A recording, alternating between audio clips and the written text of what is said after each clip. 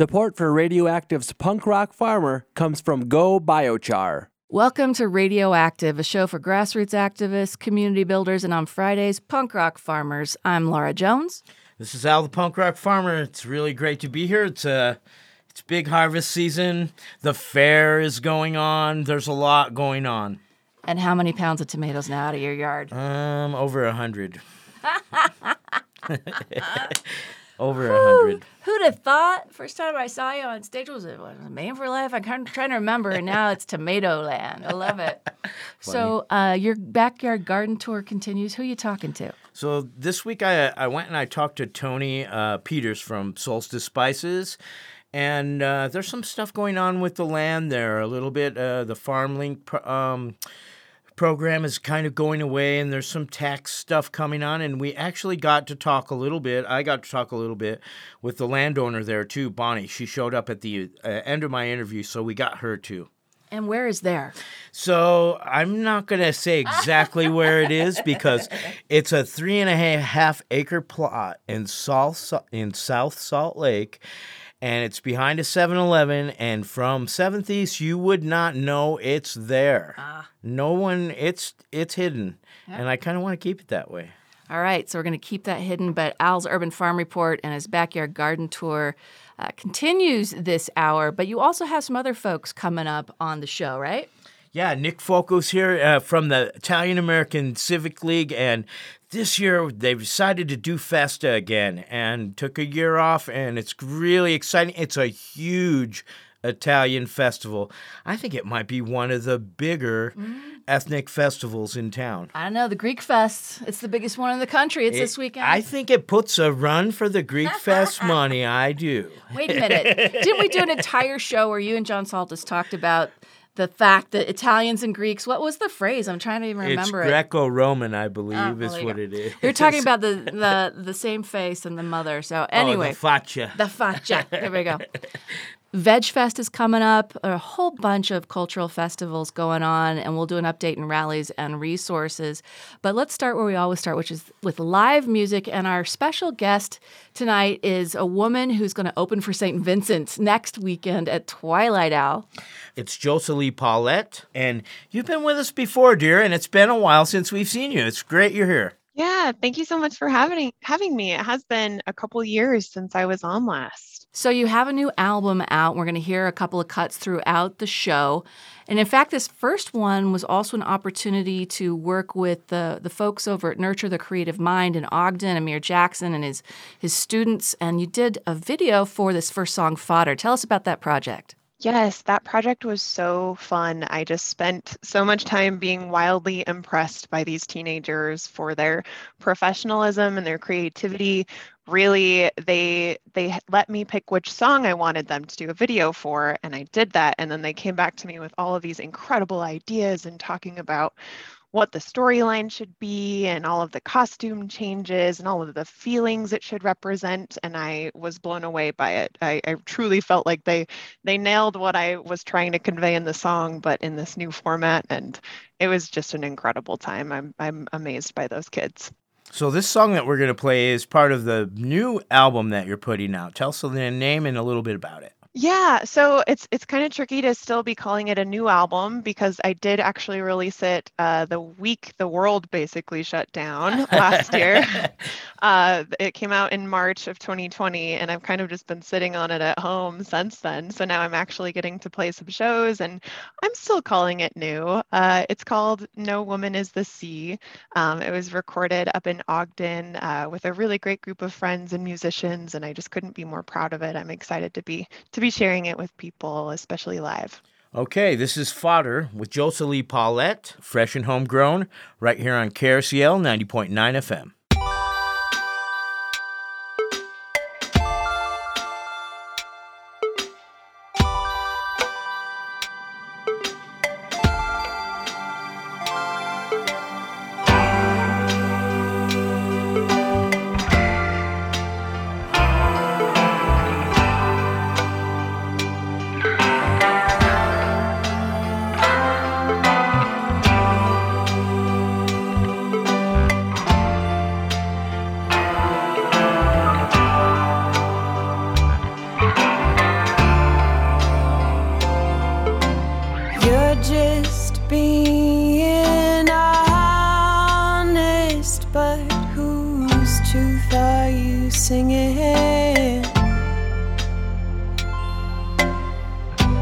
You are just fodder for another sad song.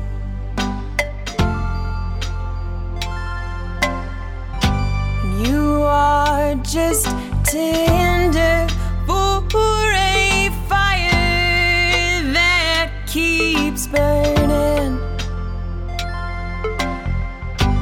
Thought I could love you, I was wrong.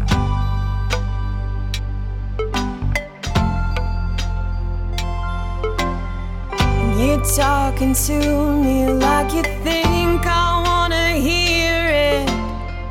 What was a blessing, now I know it is a curse. And I'm calling back to a feeling that I once had.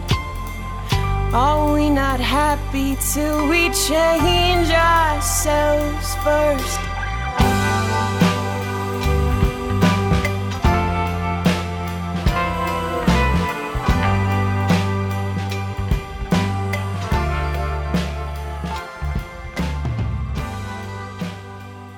This is Laura Jones from Radioactive, inviting you to join me and upcycle some funky cassettes at Clever Octopus Saturday, September 25th from 1 to 3 p.m. Make one for you and one for KRCL during this crafternoon workshop. Learn more and register today at cleveroctopus.org. There's a starman waiting in the sky. He'd like to come. It's Many Cultures, One Sky. Skywatcher Leo T here, doing a little space exploration of our own, looking up and entering the evening sky to start a new lunation. The thin moon hangs upper right of Mercury, then upper right of Venus, low in the west-southwestern twilight. You may mistake Venus for an incoming jet. Little blue sublime Spica hangs between the crescent moon and Venus. The moon and Venus will point the way to Spica, but if you follow the map, you can see the pale twinkling blue dot in the southwest above the horizon. In reality, though, little Spica is nearly 1,000 times larger than Venus in physical diameter, and with its blinding blue-white temperature, it emits 5 trillion times more light than the sunlight that Venus reflects. At a distance of 260 light-years away, space is big. Before the moonlight returns to the evening sky in a big way next week, get up into the mountains or out in the desert or a lake in Wyoming and trace out the Milky Way, arching from southwest horizon to zenith to northeast horizon. Enjoy the journey and then look overhead again for Cygnus the Swan. High overhead, the big stars like Deneb on the left side of the swan make it easy to find. It's in the shape of the Summer Cross. Cygnus the Swan sports the sublime crystalline Cygnus star cloud, one of the Milky Way's richest areas to explore in depth with your bare naked eyes, binoculars, or a 100-inch Dobsonian telescope you might have in your back pocket. On Skywatcher Leo T, it's Many Cultures, One Sky, as we look at the swan from a painting from the ethereal Susan Saden-Boulay and animal spirit cards from Pomegranate Communication. This painting of Susan Boulay of a swan maiden represents a common motif found in the mythologies and folktales of many cultures around the globe, from Native American to Slavic. Although the story varies from place to place, the basic plot is the same. A young man finds a feathered robe or skin of a swan maiden, a goddess-like creature which he has temporarily shed to assume human form. Although the youth attempts to hide the feathers from the maiden, which would allow him to possess her, the swan finds its feathers, assumes its animal form, and leaves the youth to ponder. The lost swan thus symbolizes the departure of youthful innocence and passage to maturity. In Greek mythology, the swan song is the beautiful song sung by the swan just before death. So celebrate the beautiful swan alive on earth and in the sky as we look up, look around. And as we do that, let's take a look back at Michael Collins and John Young, Gemini 10, launched July 18, 1966. In his book, Carrying the Fire, Michael Collins translates the amazing feeling of being in space and the interesting communication with mission control. This is one of the busiest flights of the entire space program, with the double rendezvous, the first. 2 spacewalks by Collins, and they had a little bit of fun. Way to go, NASA. So keep looking up. Look around, get a little bit lost in space. Skywatcher Leo T. Thank you, Skywatcher Leo T. Many Cultures, One Sky, with our volunteer skyologist, is what I sometimes call him. Check tonight's show notes for a link and connect with Leo on his Facebook page. Al, it's Punk Rock Farmer Friday, as you well know, because you're the punk rock farmer. But little rallies and resources here to remind folks of all the great festivals this weekend, right? So you got the Greek Fest this weekend. We talked about that earlier on the show. We're going to talk with Nick Fuoco in a minute about Festa Italiana. There's some other stuff going on. The Healing Field, a 9/11 20th anniversary and remembrance, is underway at Sandy City Hall. There's a flag display. There'll be all sorts of events on the 11th. The state fair is going on. Okay, got to stop for a second. I saw a photo on Facebook of you and Mary Beth Jenerick from Wasatch Community Gardens. You have some gigantic veg that's going into the fair. So just the day before yesterday, we found out, we got a straight answer from someone on the fair committee that they were actually doing the agriculture judging. And we didn't know until the day before yesterday. And yesterday was the day to bring stuff down there. You got in? And so we didn't get in barely. We were the first ones there. There was like 2 or 3 things out on the tables in the big hall there. And Mary Beth and I, we got to meet the new director. His name's Lyndon. And Bart, the tomato guy, he's not there anymore. He retired. The king of the tomato king, Bart, and now is a new guy, Lyndon, and he seems really great. And he was kind of blown away by our enthusiasm and how nerdy we are about the fair. You've ribboned before, so we've ribboned before, both of us, and even gotten some blues, and that's pretty darn cool. This year, I harvested all my tomatoes a couple of days before, and I had so many huge ones, but I processed them all because I wasn't sure if there was going to be any competition. So, but I did have a very large, really nice shaped, perfect shaped Armenian cucumber. It probably weighs 15 pounds.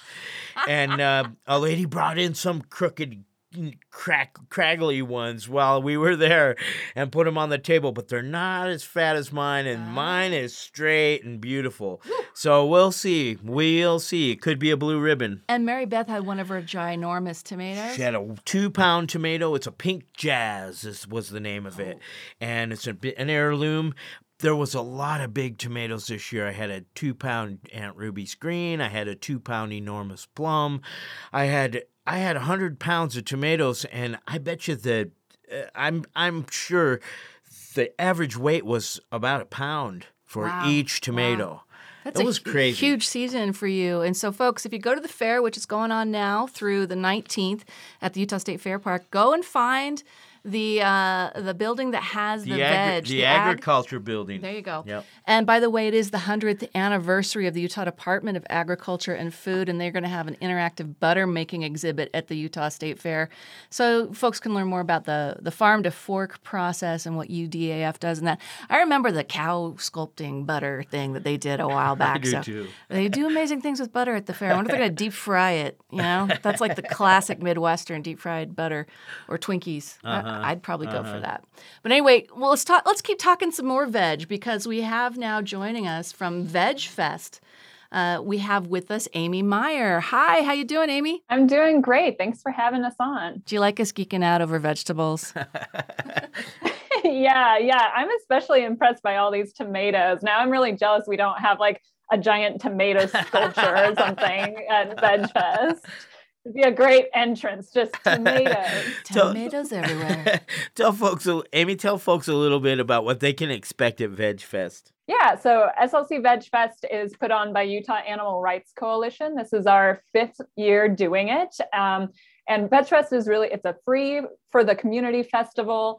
And it's really all about celebrating veganism and plant-based eating. And we have dozens of local vendors who are there selling different kinds of vegan food items and other fun things that you can buy to try out. It's really a great event if you're interested in veganism or learning more about veganism and kind of the reasons why people are going vegan in our community, and then be able to really try it out. We'll have some cooking demonstrations and live music and a beer garden, lots of fun stuff going on, and it's all free. Library Square, Salt Lake City.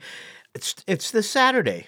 Yes, it's tomorrow. So it goes from noon to 8 there at Salt Lake, Maine's Library Square. And it's no ticket required. Just come hungry. There's lots of good businesses to support. And there'll be a whole kids area. We've adjusted our normal things to be more COVID-19 safe. We won't be having any indoor activities this year. It's all outdoors and, plenty of space. So, we're really committed to keeping this a safe environment, but really want to be able to bring the community together again and support each other and support our businesses who've had a rough, year and a half. So where is the website or social where people can get more details, Amy? Yeah, so you can learn more about the fest, see the lineup of live music and our vendors at slcveg.com. And then I would recommend checking out Utah Animal Rights on Instagram or Facebook. You can get kind of a preview of some of the food you'll see. You'll see some of that kind of fairish food that you've been talking about, Laura. We're going to have deep fried mac and cheese balls.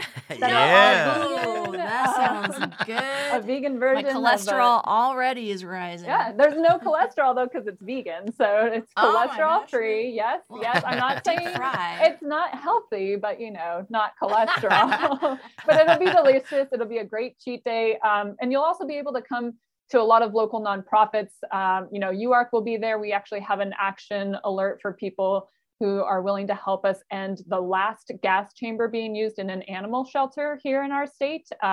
This is on the heels of a victory. We just got one of the last two to stop using a gas chamber for killing homeless dogs and cats. And there's just one more. So this is a way the public can come use your voice. We're going to have postcards you can send.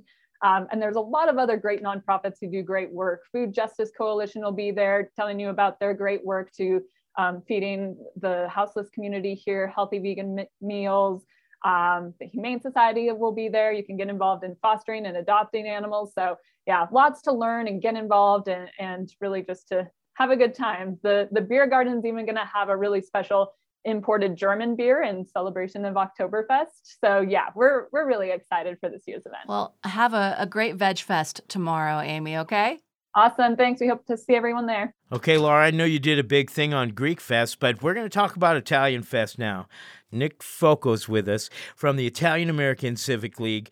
And Nick, very exciting, Festa is on this year. That little break last year because of COVID, but up and raring to go again, I'm sure. Absolutely. We're ready to rock and roll. It was a year off that, kind of the whole world stopped for all of these events and it was unfortunate, but we're back and ready to go and hopefully going to have a great time welcoming everybody. So it's great being with the resident KRCL Italian today.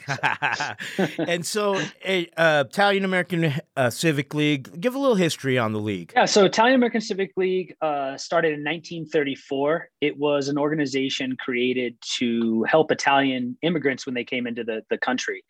And one of our missions was to promote and preserve Italian culture, and also to give an avenue for Italians to give back to the community. This community gave a lot to the immigrants and brought them jobs, better livelihoods, the ability to support their families. And our organization was created, one of the oldest organizations in Utah, but was created to basically give us an avenue to create a way for them to give back to the community and promote the culture. So Festa allows us to do both of those things, which is amazing. So are you still in charge over there? Are you still the president? I'm not the president. No, we've passed that around with a few people, which is really good. We have a great crop of officers and completely volunteer ran. Nobody gets anything from this, so it's pretty neat because we're all just committed to the mission. So this event takes place at the Gateway, correct? Correct. Yep. It's Gateway next Saturday, Sunday, the 18th and 19th. Yep. So it's a big space, a big event. What are you doing to fill that whole space? What do you got going on? Absolutely. So we're going to have lots of food vendors. We have 12 plus Italian food vendors, all local community vendors. We don't let anyone come in from the outside. It's really important to us that we support local. And they'll be there serving all the different food. You can go try a bunch of different things. You just pay them for, whatever their prices are. We're also going to have arts and crafts vendors. Once again, all local Italian artisans, whether it's leather goods to blown glass to ceramic, all those things, Italian influence and Italian vendors, and then obviously kind of the thing that steals the cake, but besides the food is the music. We have music from all over the country coming in. We really pride ourselves on having an authentic, exciting get up and dance experience to really hear that, and that's going to be going all day. We have no breaks in the music, Saturday and Sunday, so we just go right from one to the next. So a large stage in the center of everything?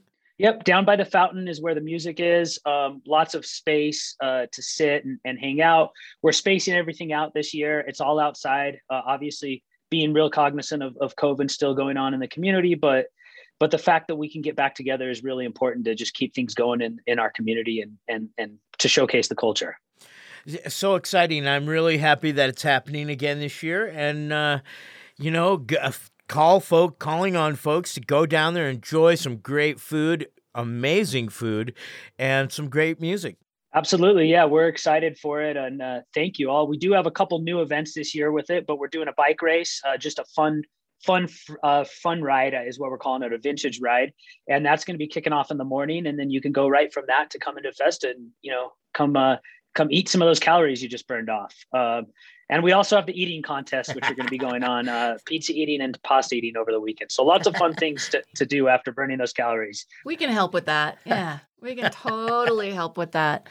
Plus, Al and his Abruzzese tomatoes. It's all about the sauce, I'm telling you. You got Veg Fest and Greek Fest this weekend, and then you've got the Festa Italiana next weekend.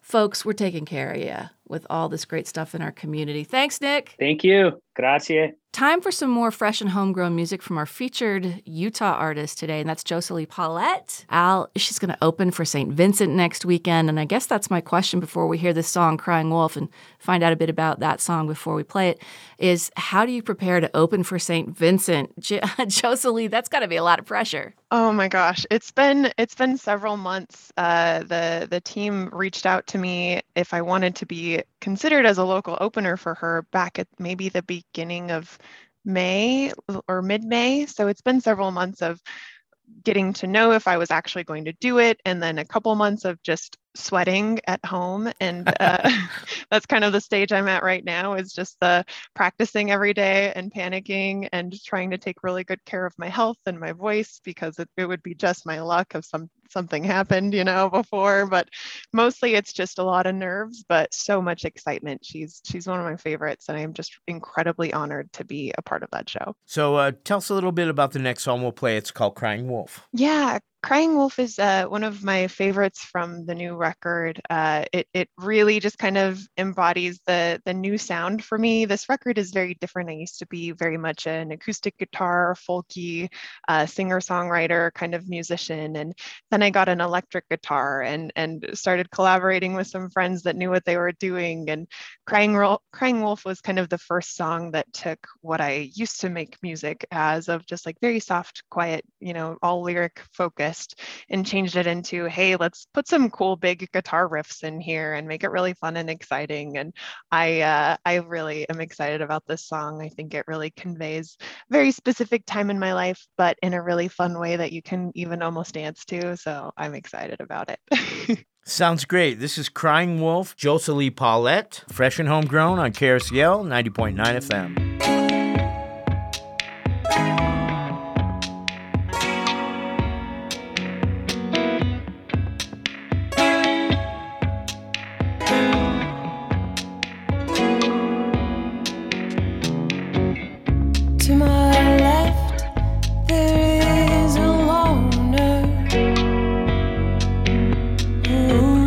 Not want to be alone.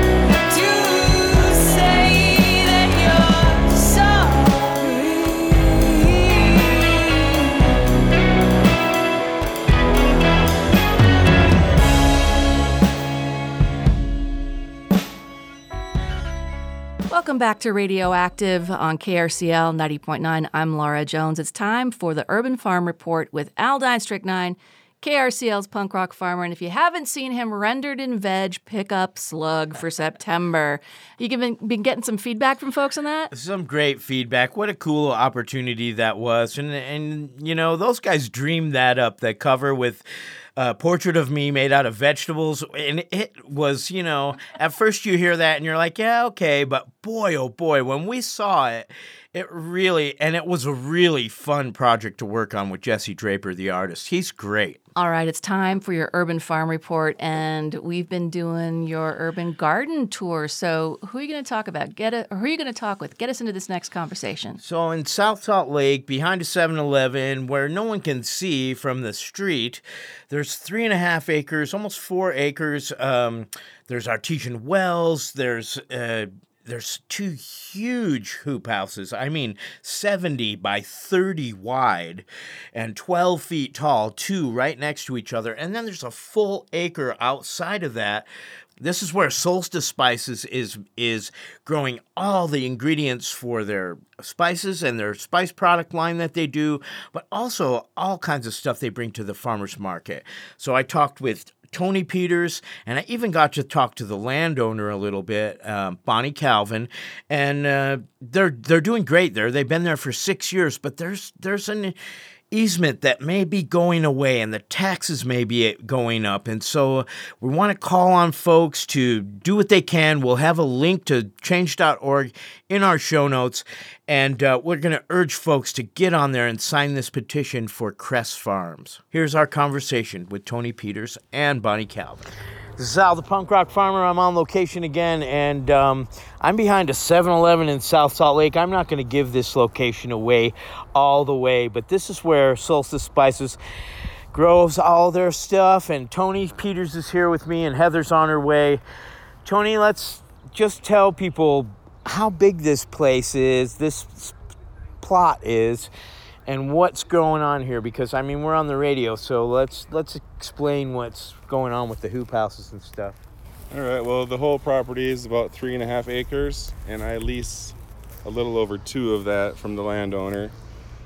And we have 2 large high tunnels, 72 by 30, and then some more fields and some more fields and some more stuff beyond that. So you're planting second crop stuff now. You're planting lettuce, it looks like, and stuff. Yep, this was all this is in one of the tunnels, snap everybody. peas in the spring, and they came out around June, tilled them all in. And now I have some parsley, some dill, that'll be going to spices, basil, second crop, radishes, lettuce, and a row of cabbage down here. So these second crop basils, well, they'll come to fruition. You're gonna save heat in these things, and they're gonna grow all the way. They're not gonna make it past the frost, but I'm definitely gonna harvest some. And this is a big space, boy. This is, what did you say, 72 by 30. And there's 2 of them here. Yeah. And so in the one we're traveling over towards here on the right, you have your summer stuff growing, your eggplants and your tomatoes and stuff. The peppers. First row of tomatoes, so they can get them in the ground a little bit earlier because of the high tunnel. Right. If you jump it just right, you can get that first tomatoes coming in instead of July instead of August. Look at these eggplant plants. Holy moly. They're ridiculous. Never seen so many eggplant. They're actually starting to slow down, but there was a point when there was like 15, 20 on each plant. On each plant. I picked 80 pounds from market last week. Oh, man. And tomatoes, what kind are you focusing on? What kind are you growing? Your faves? All heirlooms. Pink German, Dr. Vikes, black pineapple, Hawaiian pineapple. Are my main 4 that I grow every year that I seem to do best here in my environment. And here's your first crop of basil here. Yeah. Part of it. These guys. Monster leaves. Really beautiful looking, really nice. Lots of bugs, but you know. Peppers too. You got these look like some hot ones. Yeah, habaneros. These will all go in the dryer for spices. And so you have a dryer right here. You have the little solar, the big solar that I built. Right. That was a Slow Foods grant that we got a few years back. So not only do you guys sell at markets, you guys are a spice company, and you guys You guys sell like signature spices, not just like basil or rosemary or this or that. Tell about the flavors a little bit and where they came from. So we have about 8 or 9 different blends. They're mostly like garlic salt based for the most part. There's a few others.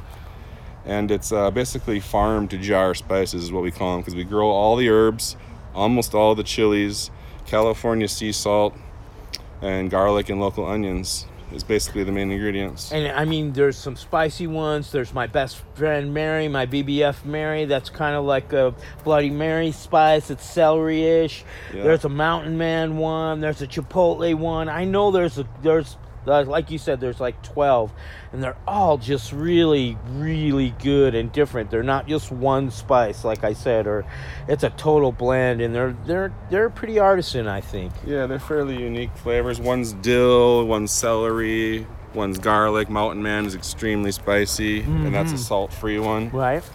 And then we do smoke our own paprika and chipotle, and those go into the Bayou blend, and that's about it. So cooking history?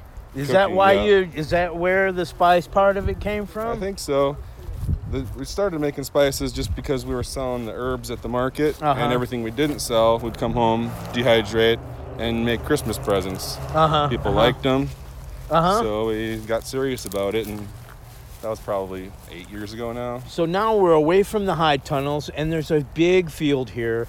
It's probably an acre at least, this outside field right here where more stuff is growing. What's growing in these rows? So here we have cucumbers. I only grow Armenians because I don't really have much luck with other cucumbers. I don't either, and I love Armenians, and I just took one to the fair that probably weighed about 15 pounds. I hope I win something. There's probably some of those in there.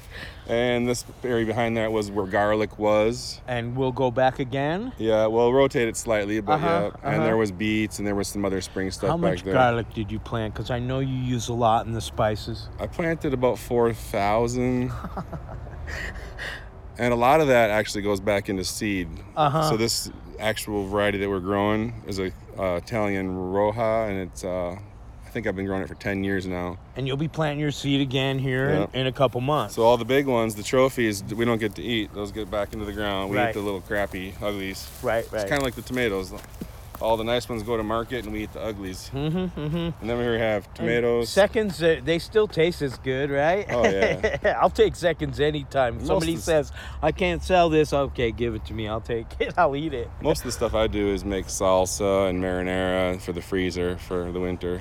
I see peppers out there, really nice. They're not arbors. They're not Are they sticking straight up? I have some Thai chilies, and then this is an Asian long, sort of like a cayenne style pepper, or a kung pao, which is a spicy little guy. And so you got peppers out here. Peppers, more eggplant. I see more eggplant. This is all tomatoes. All cherries and little small ones? Yeah, there's only a few cherries. A few tomatillos. Mostly heirlooms, and then there's 4 rows of San Marzanos. So not worrying too much about trellising these ones, obviously, right? Yeah, just kind of a pain in the butt. In a big space like this, it's really hard, right? Yeah, it's just money. Comes down to finances. And materials and crap, yeah, right? It's not my land, so it's hard to put a lot of money in infrastructure.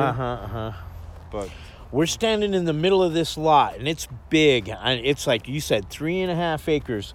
There's water that comes in here also. There's a little pond. There used to be a little pond over here, right? Yeah, we have artesian wells, about 6 or 8 of them on the property. So water is as much as I want, basically. So that's good. And hey, how long have you been here?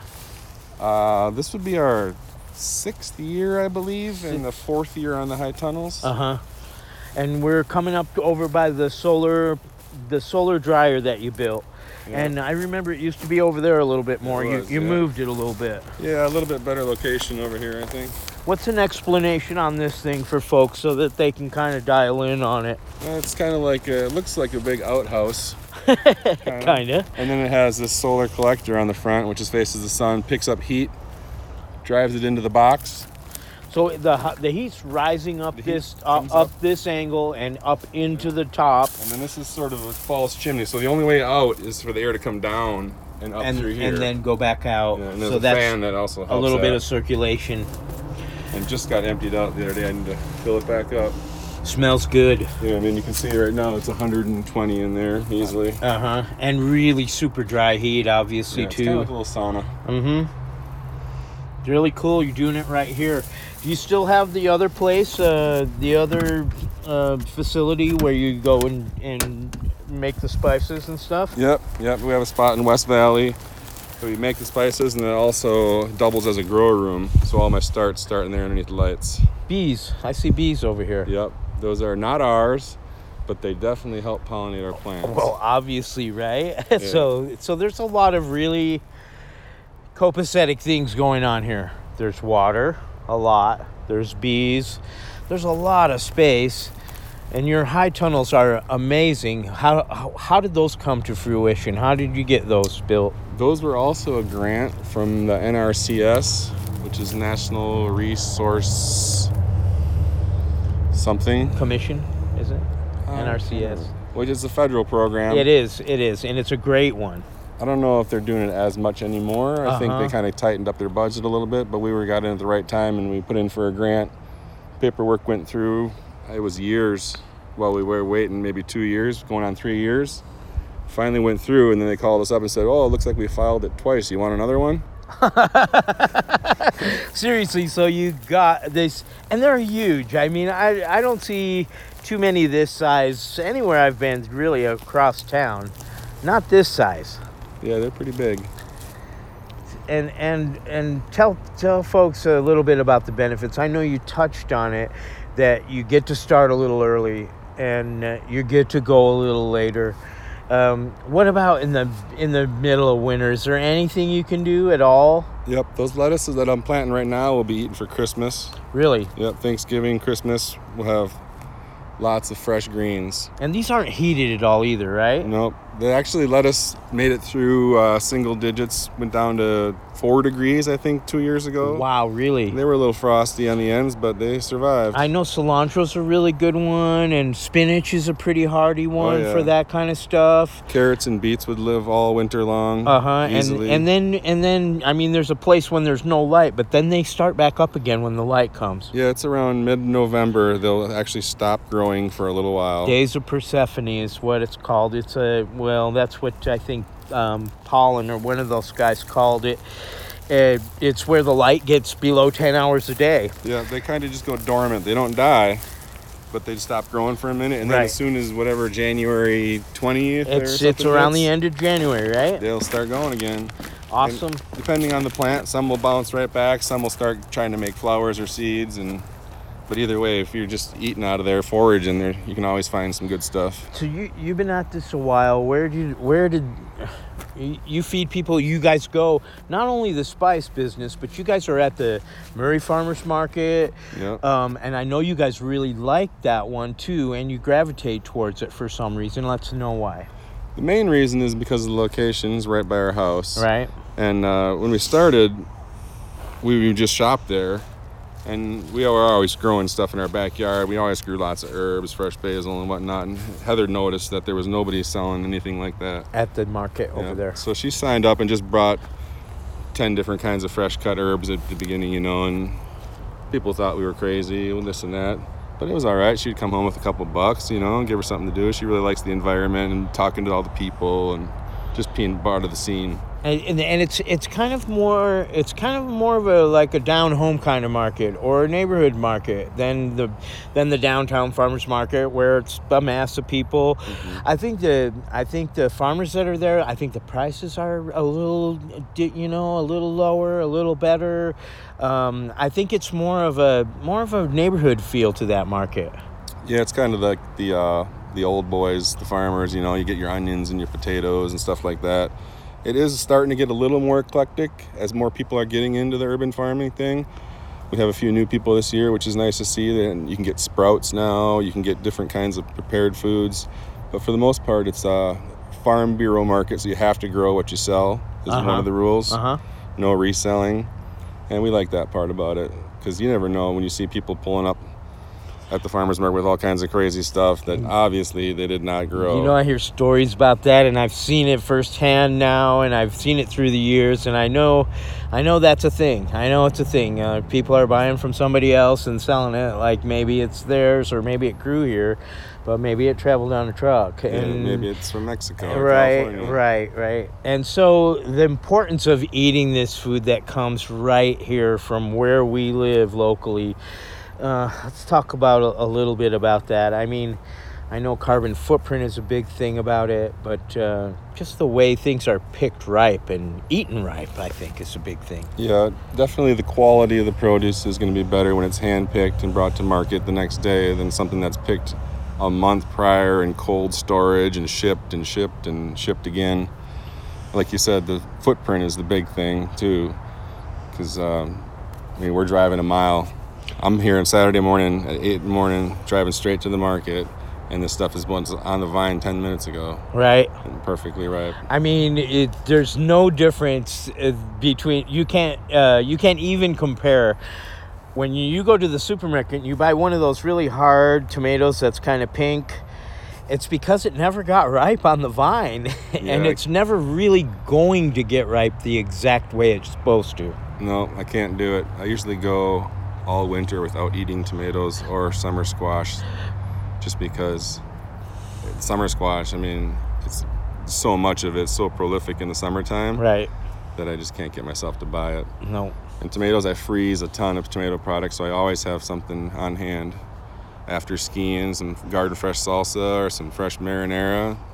Definitely. I just put up a bunch. I plan to put up about 30-gallon bags and I'm about a third of the way there with my first big push. I had about 36 pounds of sauce tomatoes that came in a little late. I'm a little late, but you know what? It doesn't bother me too much if you just... Good things come to those who wait. If you just take a deep breath and wait for it, it came, and I got a great harvest just this weekend, which a lot of people start harvesting in July, tomatoes, and I get a little jealous maybe. I kind of waited a little bit longer, but I still got the big, massive harvest, and I have another one coming. There's fruit still forming, and I'm sure there's a lot of food still forming here in this space too. Oh yeah, there's going to be tomatoes for at least another month. The way we usually do it too is we bring all the stuff to market, and then whatever comes home we'll end up processing. So on Sundays I'll do salsa one week, marinara the next week, salsa the next week, marinara the next week, until the freezer's full, and then we're good. This is you're talking height of summer, when the harvest is big every week. Yeah, we're kind of right there right now. Last week was probably our busiest day at market yet this year, and we're planning on having a good September and even early October, barring any early frosts. Should be good for another at least 4 or 5 weeks. So all this great stuff we're talking about, all this really great stuff, this is an amazing spot. You would never know that it's here. People drive on 70s, zoom, zoom, zoom by here, and I bet you maybe 5% of the people know that this place is actually here. It's right in the middle of the city. It's almost 4 acres. You guys are growing all kinds of food here. There's kind of a bad thing in the air right now, and the taxes may go up. It was supposed to be preserved under, what is it called? It came from the Green Belt, right? Originally, right? And then the state, or the Salt Lake County, adopted another program called FarmLink. FarmLink, that's one I was thinking of. So they were trying to get people with land and water hooked up with farmers that could grow organic produce, and then they would get a tax break on a percent of their land. So there would be a tax break. So these folks that have the house here were enjoying that, and now they've opened up the guidelines a little bit. Is that what it is? Right. So the state changed some of the rules. It used to be 3 acres or more. They changed it to 1 acre, and now they're going to allow for grazing, which means people with horses potentially could get a tax break. And the county assessor basically said that opens it up for about 9,000 more properties to be eligible for the tax break, and that would be too much of a burden on him. So they were going to opt out of the program completely. So that protection will go away if it's in a sense? Yep, for Salt Lake County. So they're going to change the guidelines for the state, and the county couldn't afford to stay involved, so they're going to back out. And so, obviously, we're going to call folks to action. We're going to try to rally folks. What do we need? What can we do to at least get the word out there and tell listeners, to sign the petition, do whatever they need to do, speak up about this? Where can they do some work on their own about this? Well, there is an online petition at change.org. It's called Save Cress Farms, like watercress, CRESS, and or also on Facebook on our page, Solstice Spices. This used to be a working farm. So it has history as a farm too. Do you know any more about it than that? A little bit. The private landowner that lives here now, her grandfather had a working farm here, animals, produce, all kinds of stuff back in, well, I don't even know what year, to be honest with you. But it was an actual farm, and they grew a lot of watercress too. That's how they got the name Cress Farm, because it's right on Mill Creek. Giving away the location now. I know, huh? And if you go like down to the park on 5th over here, you can see there's wild watercress growing everywhere. Probably came from this farm. I probably went downstream and seeded the banks down that way. Absolutely. So that's a big history for this property, and you guys have perpetuated it. Yep, keeping it going, trying to.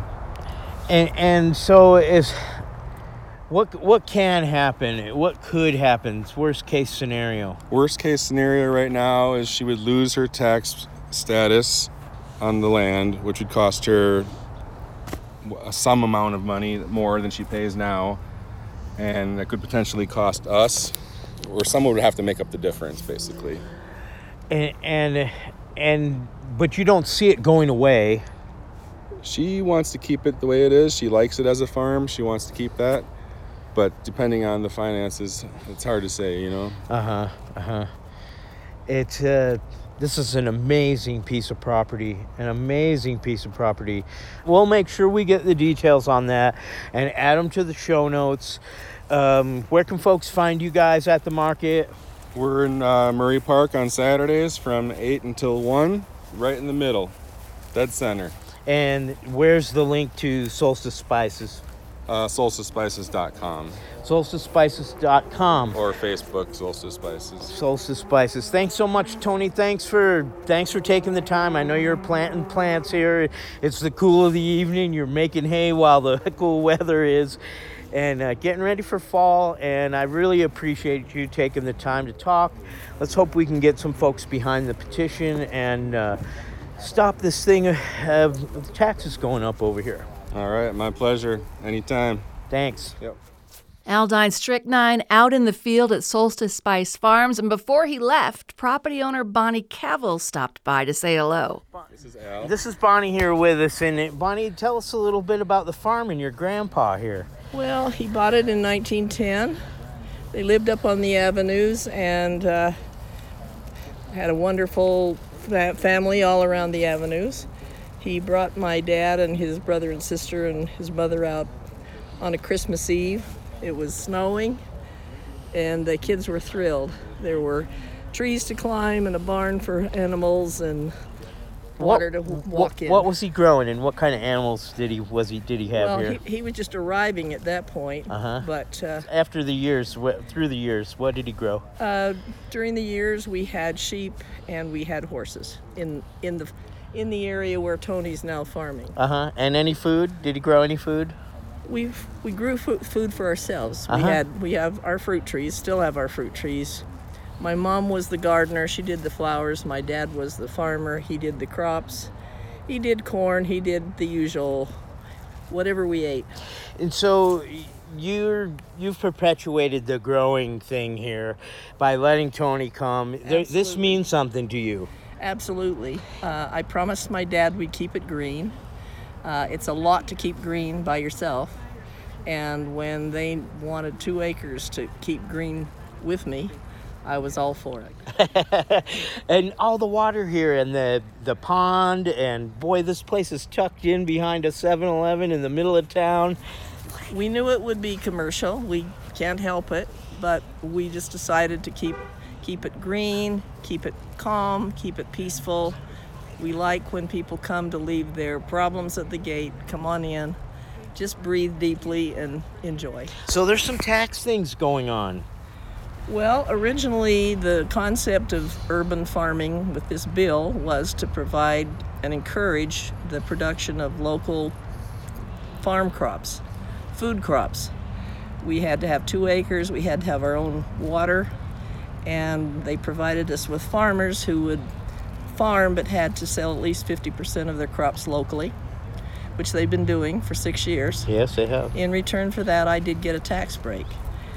Over those years, the 2-acre requirement went down to 1 acre, and there were quite a few people who had a horse or a couple of goats or whatever, and they really liked the idea of having a tax break for their 1 acre and their goats. Mm-hmm. So they wanted to add grazing to urban farming. So some of this land's going to go towards that and maybe disappear towards that? Mine isn't. Oh, that's good. But the concept is that the tax break at the very end of the last legislature, they slid in the grazing, and Salt Lake County said we really don't want grazing here, so we'll just opt out of the urban farming totally, which meant that my taxes would then go up about $5,000 a year. Wow. And so I went down to the county and we had a big powwow, and they were very much wanted us to keep doing what we were doing, but they were not sure. They're willing to go back to the legislature and say, hey, the whole idea of this thing in the first place was to grow food, right, and grow it here. And so they're heading in that direction. We're going to head in the direction of, if anything else, could we have those of us who are still doing this and want to do this be grandfathered? And keep it as like an easement or something that doesn't go away. Is that what you mean? Exactly. Exactly. It would probably require an ordinance from the county. So we're calling on folks to sign this petition and do what we can to get folks in the community behind changing this tax stuff that's coming on. That's exactly right. The county suggested that we try 2 routes.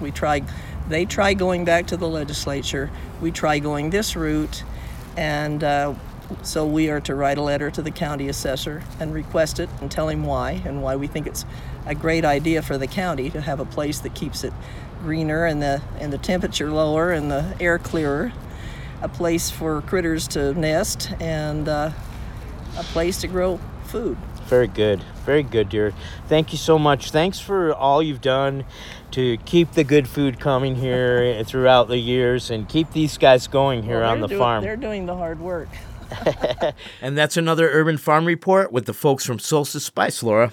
All right, check the show notes. We'll have links to Solstice Spice as well as that change.org petition that Al and the folks were talking about. So, Al, if anybody else is ready to have you over and tour their urban farm or their backyard project, how do they get in touch? punkrockfarmer23@gmail.com, or you can find me on Facebook under Punk Rock Farmer. Okay, one more song to close the show from Joselie. Joselie, tell us where folks can find you and where they can get your music at. Yeah, absolutely. So I'm on all streaming services under my name, Joselie Paulette.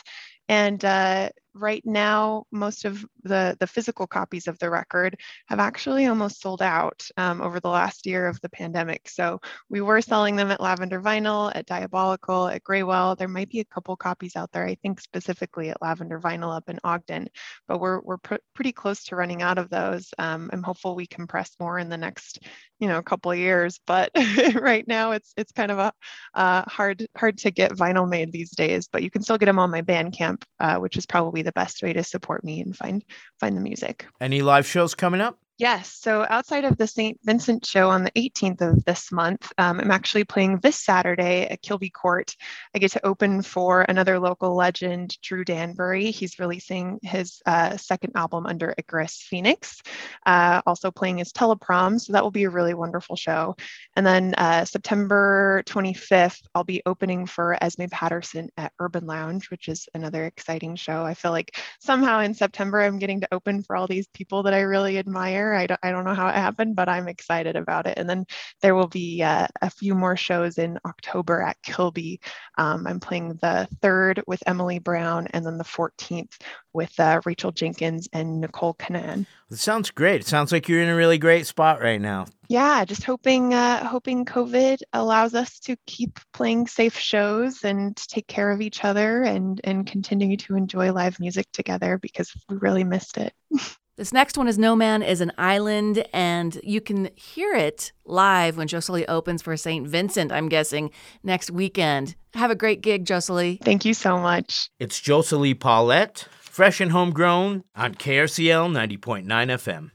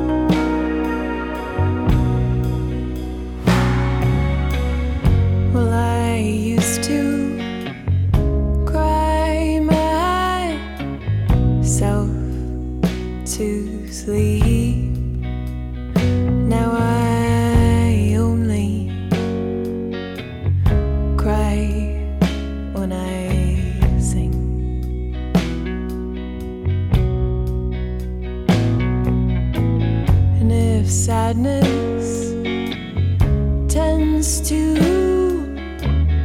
come in waves. There's an ocean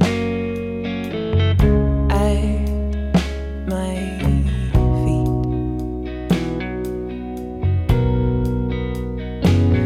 and I used to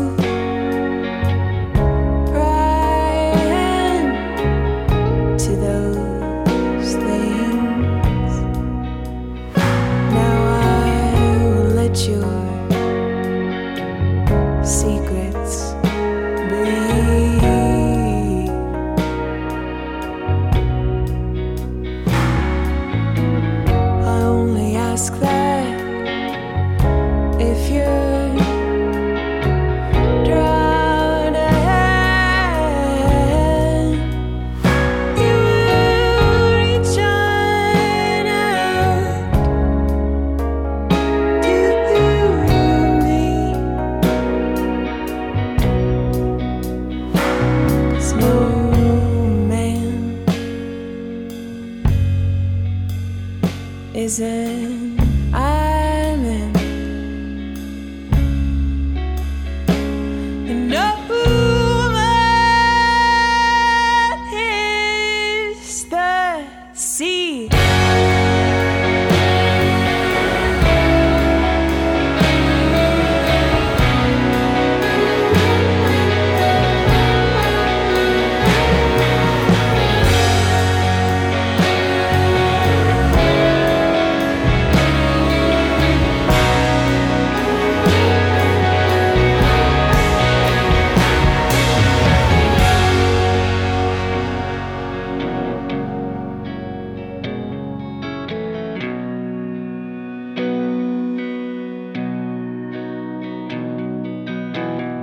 Well, I used to think I knew it all, that this world couldn't get to me.